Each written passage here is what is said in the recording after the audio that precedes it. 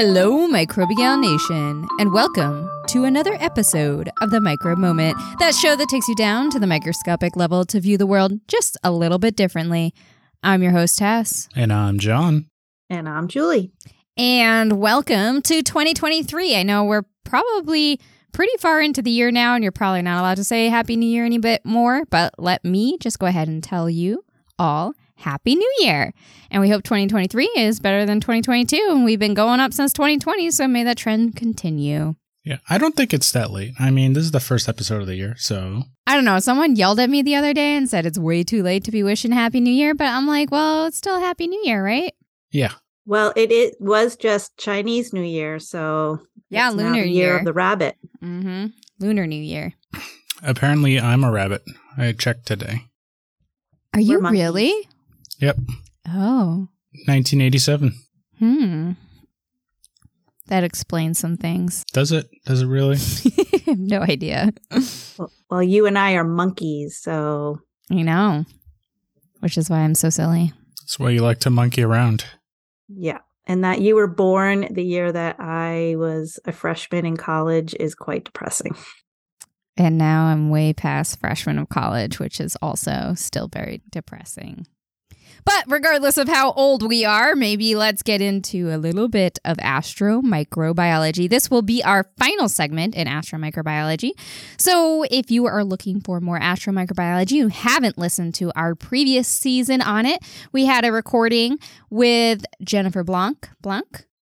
Yep, Dr. Blanc. Dr. Blanc. We did 2 episodes on science fiction of sci-fi, which one of them ended up being completely Star Trek. Not that we're Trekkies, but that's just what happened.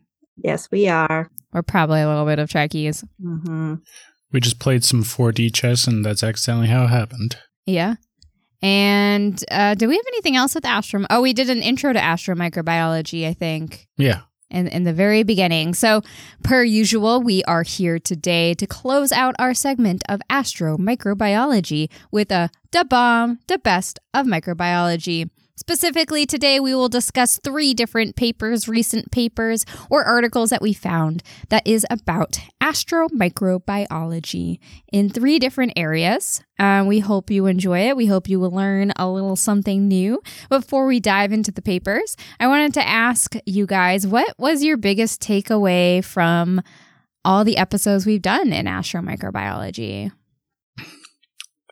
I have to say my big takeaway is how much we're studying Earth itself as a proxy to study possible life out there. Or how close Earth is to other environments in space. Right, because, you know, when you think of outer space, you're just thinking like outside of Earth, but the only accessible thing is Earth. So most of the research is here. It's a lot cheaper, that's for sure. Very true. I think my big takeaway is just how much we don't know, like how much there is left to explore, like here on Earth and out there in space. So I think it's just going to be a never-ending journey of discovery for microbes and all kinds of stuff. Job security for life and for generations to come. I really enjoyed learning about Spot, the little robot that Jennifer Blanc got to talk to us about, and all the different ways that these, was it Boston Dynamics? Yeah. And all the different ways Boston Dynamics is using these little robots, not only in science, but in a lot of different areas as well. I thought that was really fascinating. Yeah, and it doesn't really do it 100% justice until you watch the video and see how cool. The video was incredible. Yeah. If you haven't watched the video yet, go check that out, because Boston Dynamics has got some really... I mean, they're almost like little dogs. Like, you want to pet them. They're adorable. No, I really think that's how other planet exploration is going to be eventually. Once they make sure that those robots are hardy enough and they can strap like a nuclear battery on there, and I think we'll be able to study Mars a lot more and faster than what we have been. Are those the ones that they have at the Boston Museum of Science? Probably. They're like little yellow. They look like dogs. They have 4 legs. Yeah. A yellow body. They have them at the Boston Museum of Science, and they have them like in this little glass case, and they run through this little thing, and they have like a course, and they like go up these stairs, and then they go around like a thing. And I could have just sat there and watched it for hours. It was so cool. And just the way that it moved was so lifelike. Yeah, it's incredible. I'm so excited to see where that science goes and where Jennifer Blanc's science goes using Spot and other Boston Dynamic robots. Wait, I have some breaking news. What's that? There you go. Right now at 7:27 p.m., 2023 BU, which is a new asteroid that they just discovered a couple of days ago, is passing by the Earth right now, and it's one of the closest ones that has ever gone by at 2,200 miles from the surface of our planet. What? Can we see it? Why are we recording a podcast? Let's get outside. I don't know if we can see it. But yeah, I thought that was pretty exciting news while we're talking about it. And they just discovered it, and it's going to be passing over the southern tip of South America at 7:27, which is right now. Yeah, that's pretty cool. I guess we'll probably find some pictures online. Yeah, I guess it's fairly small. Well, sort of small, 30 feet across, about the size of a truck. And it looks like southern Chile is going to be getting the show. Well, lucky them. If anyone out there is in southern Chile and they see it, send us a pic. I'm really excited to see that. Yeah, so it's pretty cool. But there is no danger to the Earth, they said. Even though it's close by space standards, it's not that close. Yeah, right. And it's pretty small, so. But interesting that they only discovered it a couple of days ago. Mm-hmm. Like they had no idea, and now it's going to be one of the things that have passed us by the closest thing. So I think that was sort of scary, I think, that they don't Not discover much it warning. until. Yeah. So what's that? One of our favorite movies there with the Armageddon. Armageddon, yeah. Don't want to close your eyes. Yeah, Copyright. That was less than 3 seconds. We're fine. All right. Cool. Also, hats off to amateur astronomers, because they're the ones that are finding most of the asteroids out there. Mm-hmm. Just like in Don't Look Up. Yeah. Yeah, the one who discovered this one is Gennady Borisov in Crimea. Mm. And I guess he has discovered some other ones as well. So I wonder when you graduate from being an amateur astronomer to what's the professional level? I don't know. Some people say you have to have a degree, but I feel like those thoughts are becoming less necessary.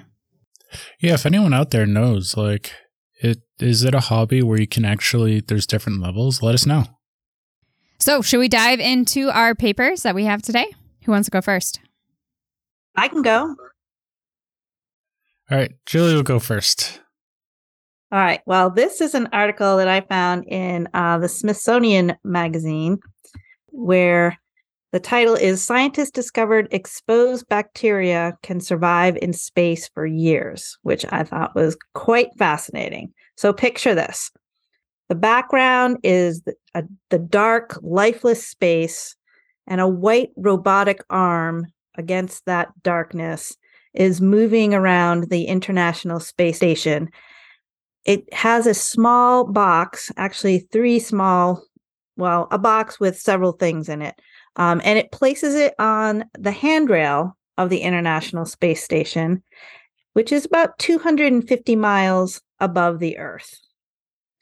So the contents of this box are going to be exposed to an onslaught of cosmic ultraviolet, gamma, and X-rays, the cold of space, the pressure of space, the radiation. The vacuum. Yep. What could possibly survive? Anybody have any guesses? Deinococcus radians. Ah, man! I can't fool you guys. You guys know everything. We do a lot of research on microbes all the time. I guess. I was pretty excited. I'd never heard of them, but I'm not going to let you steal my thunder. I'm going to keep going. Yeah, you go. All right. So the winner here are, in a more generic sense, extremophiles. And we've talked about on the show a couple times about how scientists have been studying extremophiles for a long time in all kinds of different places. And I think, Elise, you're going to talk about this in a little bit. But I think I talked about it a while back about, microbes that can live in hot springs or way under the ocean where the pressure is really deep. So in this case, they've been studying those and they think that by studying these, you can kind of get a little more of an idea of how life evolved and how things have happened here on Earth. So now with this little experiment that they did on the International Space Station, Astro microbiologists are studying these extremophiles outside of that. And what they have found, and they found these were published in Frontiers in Microbiology, which sounds like a really cool publication. This one time I submitted there. Yeah. I have a publication, Frontiers Micro. Yeah, I thought it was a pretty, I liked the name. Of course, Frontiers always means Star Trek to me, but so I'm picturing that it's a very cool and modern, spacey. Of course, it has a paper I authored. It's obviously cool. So now I like it even more. And overall, it's a good journal. It is a good journal, yeah. Yeah. Well, so this was published a couple years old now, but what they have found is that, some microbes can last, a little bit, a couple of days, which is, of course, way longer than we could survive out in space. Do you guys know how long we would last with no protection? Seconds? Yeah, I don't think it's very long. Is this with or without a compression suit? Without. Seconds, probably. Yeah. In all the movies where I've ever seen anybody put out the space lock, it doesn't look like it ends well. Unless you're Princess Leia, and then you can overcome anything. Yeah. Well, yeah, there's been a couple that have tried it, but so they can last way longer than us. And actually tardigrades, they think, or they know, can last up to 10 days. So in space. So it's pretty cool. The idea of this was that one of the labs in Japan, they prepared for this. And you are totally right about the Deinococcus how do you say it? I think it's a radiodurans. Radiodurans. And what they have found is they can last up to 3 years in space. 3 years? Yeah. Did they actually have them out there for 3 years? And then... Yeah. That's a long experiment. At first, when they were designing the experiment, they did it in the lab at first. So they weren't too surprised that there was a good amount of success because they blasted, them on Earth. So in a lab, they blasted them with radiation. They dropped the pressures. They swung temperatures 140 degrees Fahrenheit in 90 seconds, and they survived. So they kind of thought that they would do okay. So what they did is they sent, in this box, they had different levels, different, plates basically, or panels. And they sent, one was for 1 year, one was for 2 years, one was for 3 years. And once a year, the robot arm would go out and get it and bring it back in, and they would take samples of it. They'd always known that, like, if the microbes can get like inside a rock and kind of protect itself, they could last a little bit longer. But these microbes were totally exposed. There wasn't any protection for them at all. And really interestingly, what happened is that the outer layers of the microbes, they did die, but they were able to protect the inner layers of the microbes. So they kept those inner ones alive, and the radiation, which is about 200 times what it is here on Earth, they kept those alive. And the other thing that this particular microbe has, which is interesting and unique to it, do you know how many copies that humans carry of DNA? Most bacteria only carry one. How many do humans have? It's like 2, right? We have pairs. Yep. So we have 2. This particular microbe has 10. Wow. It's like a strawberry. So it's really unique. And that helps it because 10 copies, it can create more of the proteins that can be used to fix the DNA that gets damaged by the radiation. And so they think that's a big reason why, these are able to survive. It's a little bit of a redundancy too, right? If you have extra copies, like you can probably lose like a copy and still be fine. Yeah, but it's a lot of energy, a lot of resources to uptake all that DNA. It's a hardy microbe. Yeah. Yeah, I mean, it probably wasn't living its best life, but, it was alive. And so I think one of the really fascinating things that they are assuming from this is that if this particular bacteria or one like it that, kind of had some of these traits, extra copies of DNA so it could repair itself better, just that the resistance to those elements. So what they think is that bacteria in some form, microbes in some form, could have survived the 2 to 8 year journey that it would have taken for like maybe an asteroid of some kind to get from Mars to the Earth. So they're like, well, we kind of have to expand how we think life came to the Earth, because if something could survive a journey between Mars and the Earth, maybe it came from Mars. So maybe we're all Martians. Mm-hmm. What's that theory? There's a specific theory for that. Panspermia, I believe. Panspermia, yeah. Yeah. Have either of you taken a look at pictures of Deinococcus radiodurans? Probably. It's kind of weird looking. It's like if you look at an egg that's fertilized, it looks like the first couple of cell divisions of it. So pretty simple shape. Yeah. Huh. I don't know, it's pretty unique looking. I haven't really seen microbes look like it, so I suggest anyone out there take a look at it. It's pretty cool looking. Yeah, we'll put it on our Facebook page, our Instagram page, and our Twitter page. Yeah. And so that's what I have for you tonight. Cool. Microbes that survive space. That's fun. And could be the beginnings of life here on Earth. We don't know. Or the beginnings of life on other Earths. Mm-hmm. Could like be. Planets. Cool. Well, John, should I go next with my extremophile thing, or should we sandwich the extremophiles in what you have? Let's go with you next. Oh, right. So mine is also about extremophiles, but here on Earth a little bit more. I read a paper called Microbial Motility at the Bottom of North America. Digital holographic microscopy and genomic motility signatures in Badwater Spring Death Valley National Park. Could you unpack that a little bit? That was a mouthful. It certainly was. I mean, these papers are always quite a mouthful. So basically we're talking about motility as a biosignature for life, specifically in one of the world's harshest, I don't know if I would say most extreme, but one of the world's harshest, most extreme environments in Death Valley, which has the lowest point in North America and also has some of the hottest temperatures ever on record. Can you define what motility is? Like movement. So I'll go in a little bit into how different microbes move, but they're really asking the question, if it moves, is it alive? And if we can say that, can we use movement as a way to find life on other planets? Can I ask a question which may or may not be a spoiler? Yes. Do you talk about the moving rocks?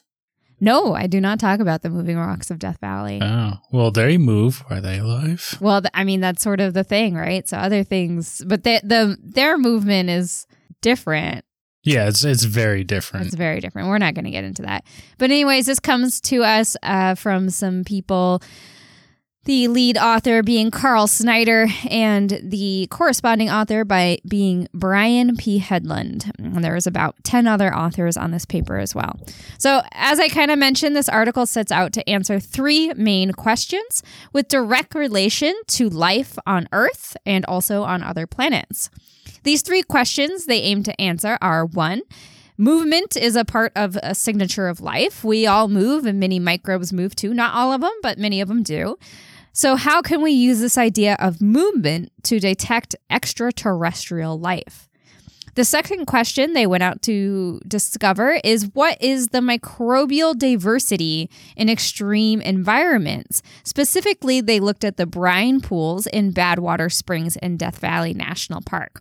Brine, of course, being salt. So it's very salty pools of water, pools of liquid in a very extreme environment of Death Valley. We were there. We were there, yeah. And I think I've been there. Death Valley this year is supposed to have another like wicked big super bloom. So if you were in the area, it does seem like it's going to be a good time to visit them. Visit Death Valley. I was there for a super bloom. It was very cool. Yeah, we were too. Yeah. And I tasted the salt on the ground in Badwaters. It wasn't very good. I don't think you're supposed to say that. Well, it's for science. I think it's illegal. And then the final question they tried to answer was, in these extreme environments, which we often use as a proxy for otherworldly environments, how widespread is movement in these environments of the microbial communities? And can we use that as, again, a proxy for other worlds? So let's talk about the first question. How can we detect the movement of extraterrestrial life?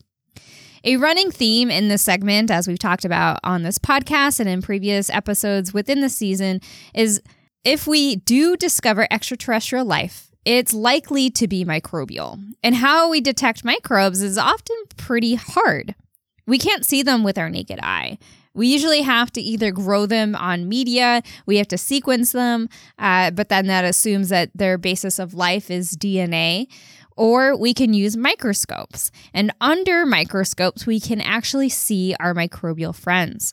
But microscopes are fragile, they're complicated, they're heavy, they have a lot of moving parts, and they require experts to operate, which leaves it kind of as a hard choice when we're talking about going out to explore other worlds and trying to image things. Well, Snyder and colleagues taught me something new about microscopy. They found this little loophole, this new, or it's not really even new because I was looking it up. It kind of came up in the 1960s and was more perfected in the early 2000s. But it's this idea of digital holographic microscopes. And I was watching this video today on YouTube. I forget who the creator was, but he actually tried to create a digital holographic microscope using just 3 pieces of equipment. So he had a Raspberry Pi, he had an LED light, and then he had a 3D printed lens. You say Raspberry Pi? Yes, it's a computer thing. Oh. It's like a little computer chip. It's very small. Okay, well, I was picturing like apple pie. No. And meringue pie. No? Okay. Not like that. It's a computer thing. Which I thought was really cool that with just 3 things, you could build your own microscope. He then later went on to show some images that weren't that clear, and he had a second version that had a lot more parts made from a 3D printer.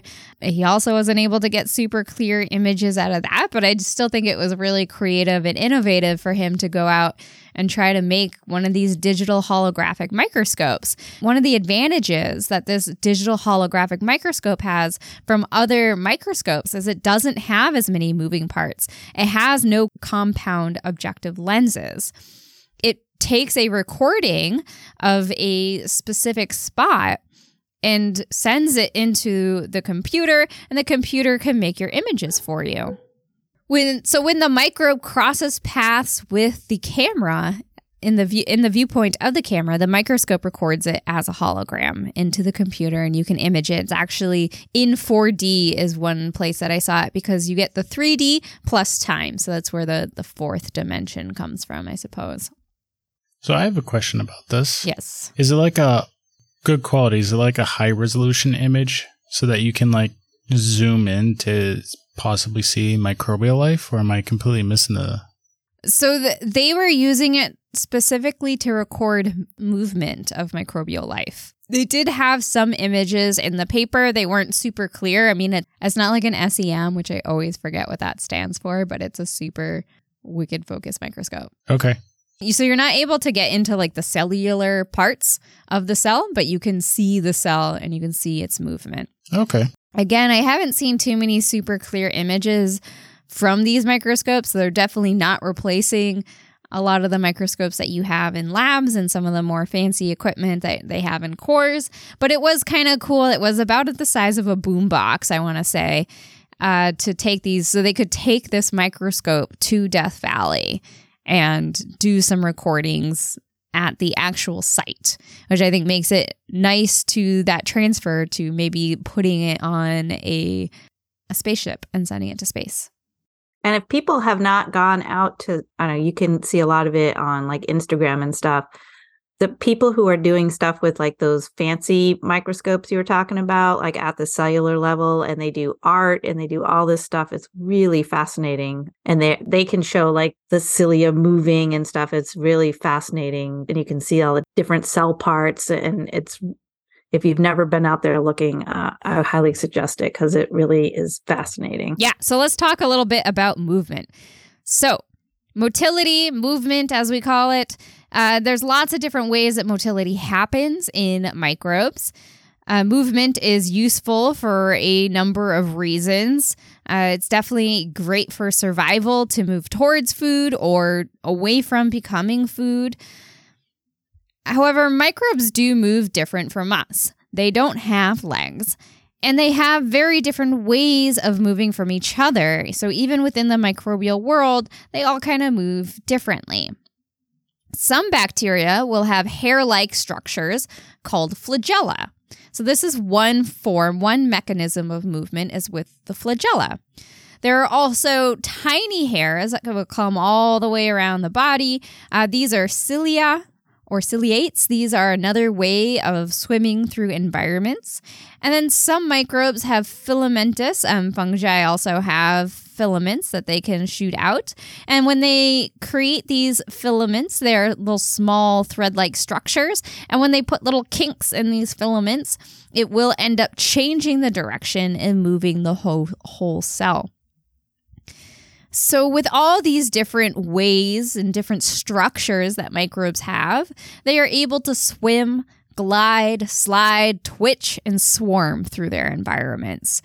And each of these creates a distinct pattern, which you can almost put an algorithm to. You can calculate it. So that's kind of what they were doing, is looking at these different forms of movement. All of these different forms of movement are different from, say, the way those moving rocks move in Death Valley. These are ways that biotic forms are moving. So they can put it into an algorithm, and then they can scan the recordings to see how many times they're actually seeing any of these kinds of movements. They estimated that about 960 microbes were found per microliter at the site that they were in Death Valley. And if you don't know what a microliter is, here's a slightly crazy number for you.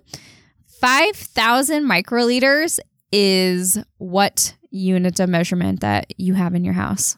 5,000 microliters. Mm-hmm. You measure. 1 cup? Nope, much smaller. A tablespoon? Smaller. Teaspoon? A teaspoon. 5,000 microliters is 1 teaspoon. So if we convert the microbes that they found to teaspoons, you'll have roughly 4.8 million microbes in that teaspoon. That's a lot. It's more than the human population of Louisiana, in case you were wondering. What's up, Louisiana? They estimated that only of this, through their digital holographic microscope, they estimated that 2.6% of these cells were motile, which I thought was a really small number. 2.6? 2.6, yeah. Percent. That is a small number. Right. So if we're saying like, oh, we want to use movement to find extraterrestrial life, it's like, well, if only 2.6 of microbes can do it, that's really not a great biosignature. But also, I feel like that's a small number. I think more microbes are motile. Yeah, I would think more microbes are motile. I would think like a certain percentage are relying on the winds of Death Valley to get around. Right. There's a lot of drift and dispersion and the sand dunes in Death Valley. Yeah, and it's also limited by the number of times they recorded and where they recorded and how long they recorded, because not everything wants to move all the time. That's a lot of energy to move. It really is. It's so hard for me to get off the couch sometimes. I know. Getting out of bed. Oh, it's rough stuff. Anyways, I do think that number is a little low, and we'll get to some of their other estimates that actually goes in a slightly different direction. But first, let's get into their second question that they try to answer with this paper. And this is, what is the microbial diversity in extreme environments like the brine pools in Badwater Springs in Death Valley National Park? In today's era, microbial diversity is explored through sequencing of the DNA. There are two distinct forms of microbial community exploration through sequencing. There is what's called amplicon sequencing and metagenomics. In amplicon, you look at a single gene that is found across all the microbes. You can think of this sort of like the fingerprinting you see in forensics. So in forensics, they use fingerprints all the time to try to identify people for crimes or as victims or in a lot of other situations.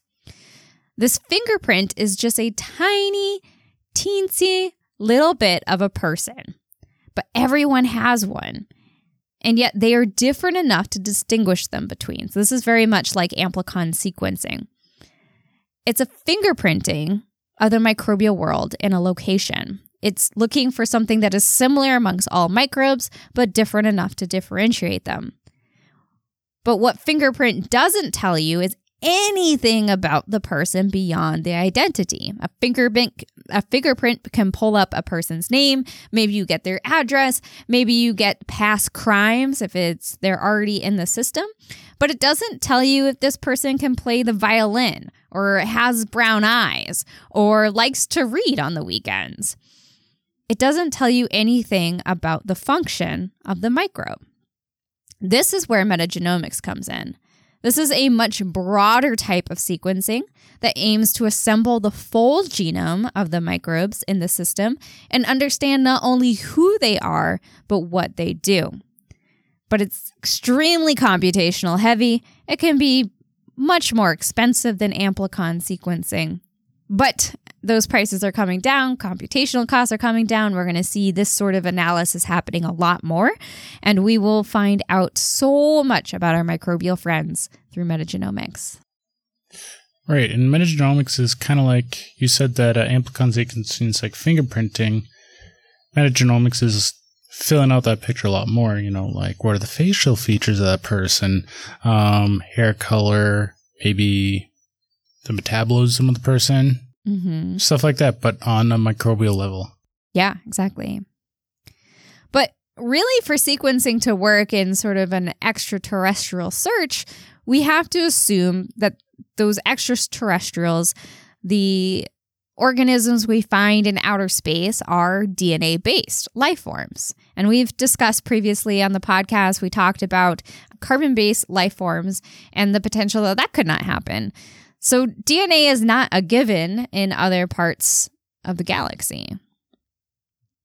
But by coupling sort of sequencing technology that we have here and this concept of digital holographic microscopy, we can kind of get an idea at least of what is in this Death Valley brine pools.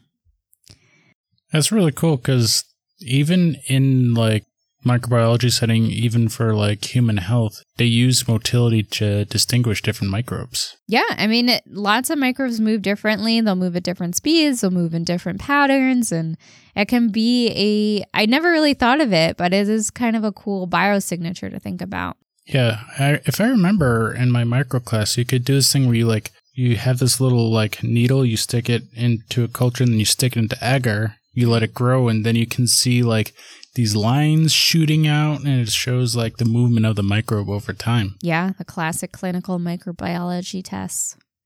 So why Death Valley? Why do they choose Death Valley? Besides it being a pretty extreme environment and a space I assume that they were able to get to, as not all extreme environments are easy to get to. They had these brine pools, which are wicked salty, and they said that it was similar to cryovolcanoes in Europa. Which I'm like, what is a cryovolcano? Seems like an oxymoron. Is it an ice volcano? I know, but like, what is an ice volcano? It shoots ice instead of lava. Is that real life right now? I think so, yeah. Europa spews out like water/ice from the inside. Somehow that's far more terrifying than lava. I don't know. seeing ice shards in my future.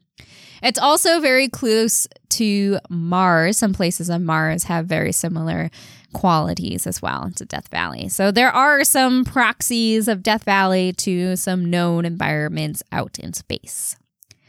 Well, I'm not really sure I agreed with all the methods that they used in this paper. They did amplicon sequencing, they did metagenomics, and some of the methods and the nitty-gritty I was a little hazy on. I do like the way that they had a pretty deep dive into the literature, which often you don't see. So most of the things that they were pulling out, they were cross-checking against the literature, which again has its limitations because the literature is only what we know and not what is unknown.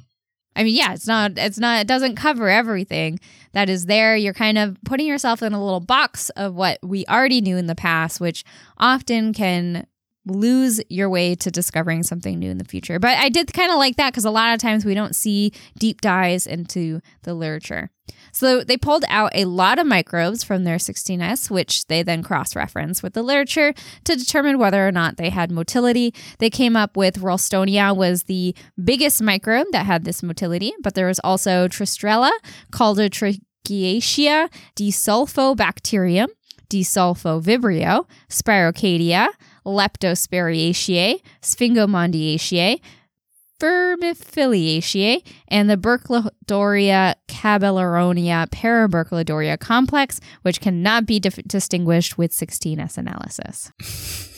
That was a mouthful. Yeah, now that we're done with that gibberish. I do have to say, though, like one of my favorite names is for bacteria is Sphingo. Just the way that sounds Sphingo kind of makes me chuckle inside a little bit.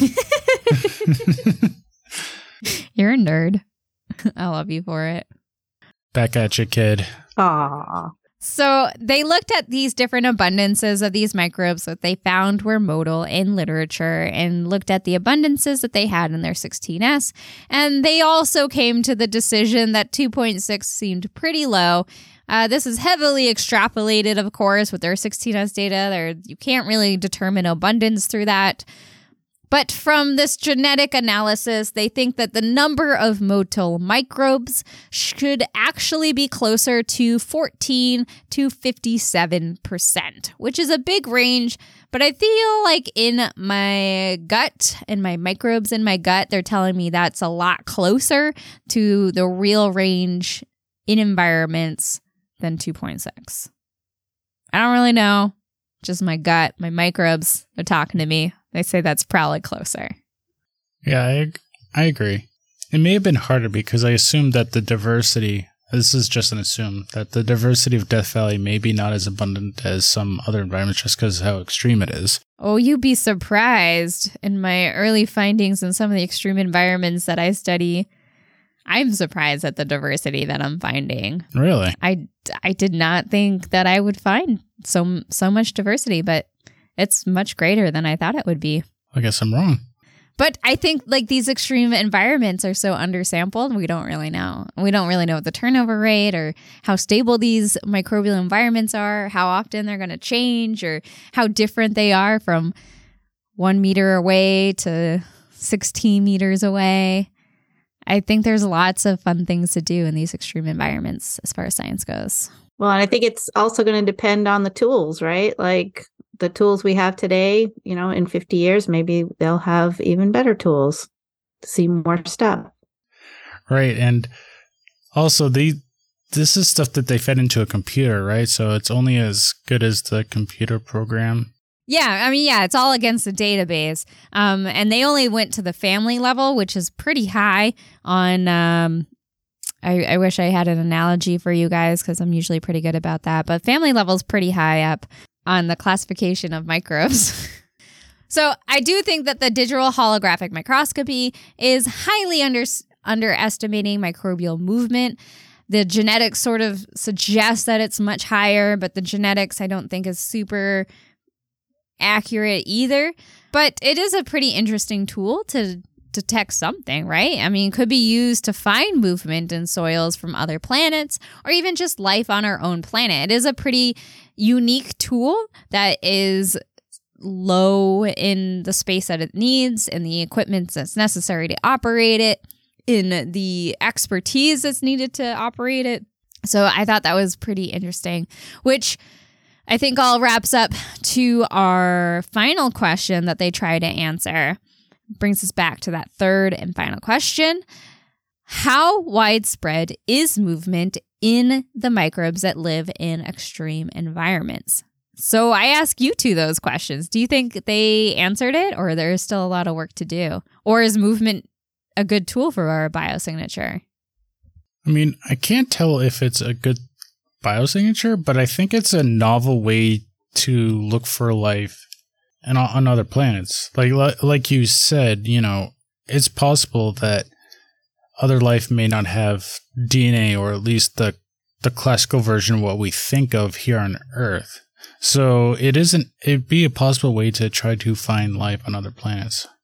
Yeah, I mean, we don't know what is out there. So the more different ways that we can think of life and detecting it, I think the better off we are to actually discovering if there is life out there besides us. Right. And there's been arguments of like, well, other missions to Mars, what if we are able to run a PCR to try to amplify DNA? Well, if life doesn't have the DNA that we think of, we may never be able to amplify any DNA or see it. So this might be an alternative to that. Yeah.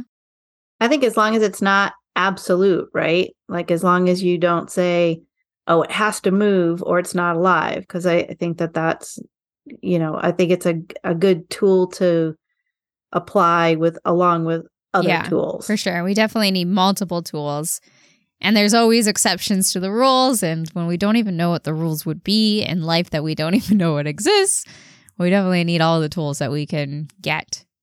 And I just want to kind of end the segment on this paper by saying I have some critical comments on this paper, but it's not meant to say that they did a bad job or that we shouldn't believe in the results or sort of the idea of movement as a biosignature. Science is really hard and people are doing science the best they can. I think typically they don't have a lot of funding, they don't have a lot of resources, and I'm really grateful for these authors for teaching me about digital holographic microscopy, which I never knew existed before reading this paper. And I'm also really grateful for the thought exercise that they've given me and us on how movement can be used as a biosignature, or should it be used as a biosignature for life on other planets. Well, it is how science moves forward, right? With critical thinking as far as, you know, people don't always think. Sometimes you get too deep into something, you can't really see your way around. So you got to rely on other people to kind of see some of that stuff. So I would imagine most scientists have to, while it might sting a bit, it must be like critical to the process. Yeah, right? but I mean, a lot of times people are too critical. People try hard in science. I have to give this team credit. I would say this is thinking way outside the box, at least normally. Yeah, I think they're really trying to think of things and do science in ways that people haven't done previously and in areas that a lot of science hasn't been done before. So, how we move forward. How we move forward slowly. And I'm sure they didn't have a lot of funding for something like this, so they had to use their funding wisely. Yeah. All right, John, what are you going to teach us about today? So, this one is kind of a perspective article from a scientist. They wrote an article, "There could be life on hot volcanic Io, Jupiter's pizza moon." Did you say pizza moon? Yes, pizza moon. Why is it called a pizza moon? So I want the two of you to look up Io. Right now? Right now. It's going to be a lot of clicking. It'll be quick. How do I spell it? I-O. What? It's not that much typing. Slightly larger than the Earth's moon, Io is the fourth largest moon in the solar system and has the highest density. Kind of reminds me of Spaceballs. There's pizza in Spaceballs, right? There was something about pizza. Monster? A pizza monster in Something Spaceballs. Like I'm going to look it up. But yeah, it's yellow, Pizza red, the Hut. and orange. Yes. See? But yeah, it's red, yellow, and orange. So they call it the pizza moon. It was named after the mythological character Io, a priestess of Hera, who became one of Zeus's lovers. And a lover of pizza. So says Wikipedia. Mm-hmm. So this article was by Dr. Dirk Schultz-Makuch, and I do apologize if I am butchering that name. And that goes for all names that we say on the podcast. We do try, but names are hard. Yeah. And this was mid-January, and on the website bigtalk.com. It is mid-January. Well, it's late January. Okay, yeah, it's in January. It's really recent. It is really recent. So what is Io? So we already alluded a little bit. It is one of Jupiter's moons. It also turns out to be the most volcanically active place in our solar system. How volcanically active is that? It may have an ocean of magma that stretches across the moon.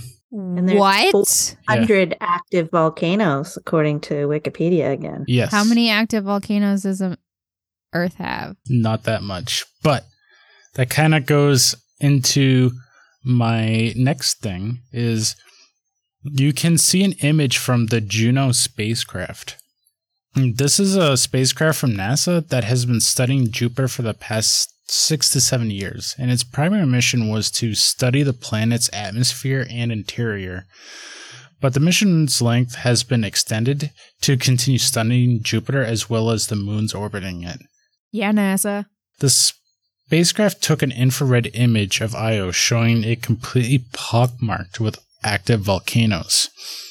And these volcanoes can be so violent that some of the eruptions can reach hundreds of miles into space. What? Yeah. Wait, 100 miles? Yeah. Just shooting lava. Shooting lava and sulfur.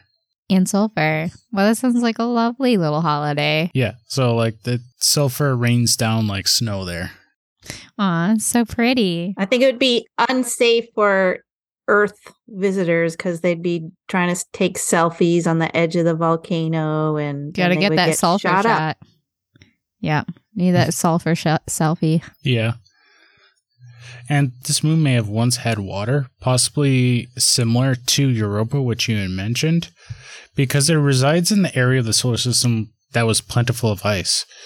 But most to all of the water has been lost over millions to billions of years, and this is because of Jupiter's radiation that it emits, as well as a phenomenon called tidal heating, which may be partially what caused Europa's volcanic eruption or ice volcano. This is a process where gravity from the other moons and the planet squish and stretch the moon to the point of warming it up. So it's constantly under this pressure of being stretched and smushed. So I'm wondering if that's how Europa has its ice volcanoes. I don't know. That just seems super cartoony for a planet to be squashed and mushed and stretched. And it's really hard to fathom, right? I cannot even. I can't even think of what that looks like. And as a result, this moon is like Mustafar, but much, much worse, with an average surface temperature of negative 202 degrees Fahrenheit that can reach up to 2,900 degrees Fahrenheit. Oh my God. So it is pretty inhospitable. Its atmosphere is completely gone. It's spewing lava all over the place. You know, good times. Vader would love it. So where does the life come in? Seems like no life ever. Well, let's dive into that a little bit. So Dr. Schultz Makuch recently wrote this perspective, like I said, and this isn't the first time they have voiced this idea, as they wrote an article about it in Cosmology back in 2009. Now, the big question, like you said, how could life live here? Like, he's proposing life is here, but how? Well, there's a couple things. There may still be water and carbon dioxide under the surface, protected from the extreme environments. And some may ask, why is CO2 important? It's because microbes on Earth can use carbon dioxide to make organic compounds that contain carbon, such as sugars. And microbes could also possibly utilize the geothermal energy on the moon, more specifically the chemicals coming from the eruptions, such as the hydrogen sulfide. It's not unique. In fact, mitochondria has shown to utilize hydrogen sulfide to produce ATP, or the energy of the cell, in anaerobic conditions. And also, hydrogen sulfide may also act as a substitute for water, as it can dissolve organic compounds, and it may actually be in liquid form under the conditions seen on the moon. Since there's a lot of volcanic activity, there should also be a lot of lava tubes as well on the moon. And for those that listen to the show regularly, we talked about lava tubes with Dr. Bick. And these tubes protect from radiation, they keep temperatures relatively constant, they can provide nutrients, and they can trap moisture. Everything needed for microbes to live. And this has been observed on Earth, like I said. But in the end, Dr. Schultz-McCouch does recognize that the plausibility is low, and a lot of this is speculative, but it is theoretically possible. We haven't been able to get there. None of our probes or anything have ever been anywhere close, right? Not to the surface. Not to the surface. This probe that's circling Jupiter, I think the closest it's got was 900 something miles from the surface. So we've never had any opportunity to look at samples or anything like that, right? No, I think it took all speculation. Yeah. I think it took at least 6 years for the probe just to reach Jupiter. And personally, if there is life out there, chances are that it would be very different than most of what we see here on Earth. Yeah, with all that sulfur? Yeah. All that temperature changes? And also, they mentioned that the surface is constantly being renewed or reshaped due to the volcanic activity. And because of this, I do wonder if lava tubes would last long enough to promote life, or would the constant pressures of the moon, such as the tidal heating and the remodeling, be too much, causing the lava tubes to be more of a transient structure, collapsing and disappearing relatively quickly. I would also like to mention that there has been a proposed mission that's under consideration by NASA. It's a probe called the Io Volcanic Observer, and it would image the moon's surface in greater detail as well as study the heat movement within the moon. And I think that would pass by more within 200 miles of the surface. So they're really looking to get high quality images of the moon. And yeah, that it was a short, but I thought it was an interesting little speculation if life could live there. And I never thought of hydrogen sulfide, but I had to do a little bit of research. And yeah, the microbes... There are microbes. Yeah, that use hydrogen sulfide to produce energy. Mm-hmm. Mm-hmm. Yeah, I mean, I think that's what's sort of fun about astromicrobiology is that so much of it is based off of theorizing and sort of trying to expand our own thinking that we have here on Earth. Mm-hmm. Do you know how long we've been thinking about Io? Is this as a species? Is this from Wikipedia? Uh-huh. See if you unleash me on there. No, how long? Since January 8th of 1610 by Galileo. Galileo was in 1610? Yeah. Somehow I thought he was older. And I guess I've only ever heard his name, but according to this, his name is Galileo Galilei. Galileo Galilei. Yeah. It's kind of like Eric Erickson. Yeah. Yeah. I like it. Well, Microbial Nation, that's the end of our show and the end of our segment on astromicrobiology. At least for now. Maybe in the future we'll bring it back if you so wish. I think it's so cool we should do it again sometime. Someday. I mean, we're too much of a nerd's nod to go back to space. I totally agree. Agreed. But before we go, we have a question for all of you, my dear listeners. What would you like to see as our next session or next season of the Micro Moment? I think we have a couple ideas here. John, do you have an idea of what we could do? I have several ideas. Oh boy, lay them on us. All right. Would you like us to do a segment on the other ohms that we don't hear about regularly? This is the mycome, or fungal microbiome. Fungi, yeah. The virome, or the microbiome comprised of viruses. So hot right now. Protists, and how weird they are. Perpetually underrated. Very underrated. A whole section on extremophiles, which is tangentially related to this. Yeah, I could see it still being different. Yep. Or maybe cool microbiology discoveries, such as an accidental one that benefits society, how they changed how we view microbiology, or products that we use. Like penicillin? Penicillin? Or maybe... Oh, I get so obsessed with that stuff. Or how about how H. pylori was shown to be the cause of ulcers? Yeah, we have talked about doing microbiologists that have tested on themselves and have helped microbiology for it. But you should never do self-experimentation. No. So also not use your neighbor's kids. Definitely not. Yeah. Or pets, which has happened in the past. But that would be another idea that we have discussed and haven't done yet. Do you have any others, Tess?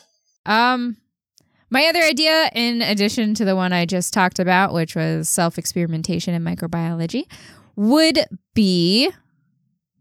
Hold on, I'm thinking. Careers in microbiology, where we'd interview people from a slew of different careers within microbiology and all the places you can go in microbiology.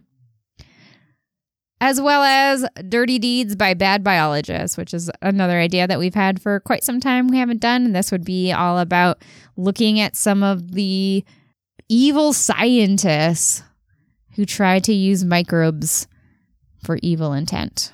Yeah. I can go into some dark places. Oh, it's going to get real dark. Bioterrorism, bioexperimentations, it's money mongers, greedy biologists. Julie, what ideas do you have? Well, I have one. I don't know if anybody else has been watching The Last of Us, which is about really scary evolution of fungus. That basically that the earth has warmed up enough that fungus has figured out how to, instead of taking over ants and bugs' bodies, has figured out how to take human bodies over. So, like, I think doing maybe the scariest evolutions of microbes that could continue on and really affect our futures would be kind of interesting. Yeah, that would be cool. So those are our ideas. You can cast your votes for these or other ideas you might have in 3 different ways. And we'll probably narrow our ideas down to 3 to 5 so that it's not overwhelming to pick.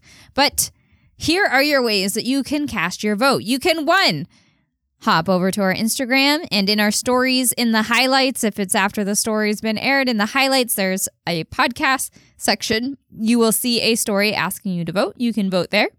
You can head over to our Twitter. Yes, we still have a Twitter. We haven't jumped ship fully on that yet. And cast your vote on a poll we'll hold over there on our page. Or if you're not on social media, not a problem. I love you for it. You can go ahead and send us which idea you'd like us to do via email at microbials@gmail.com. So once again, let us know what you'd like us to cover next, either on Instagram or Twitter at microbials. That's MICROBIGALS. Or send us an email to microbials@gmail.com.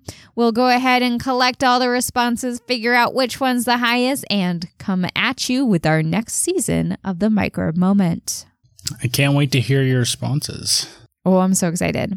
I'd love to hear from you. Fantastic. Well, we hope you enjoyed Astro Microbiology. We look forward to calculating your votes and coming up with what is the next thing we're going to research, because that's one of my favorite things to do. I love me a good research sess. So until next time, feed your mind. Feed your guts. Make your microbes love you lots. Bye. Bye. Bye.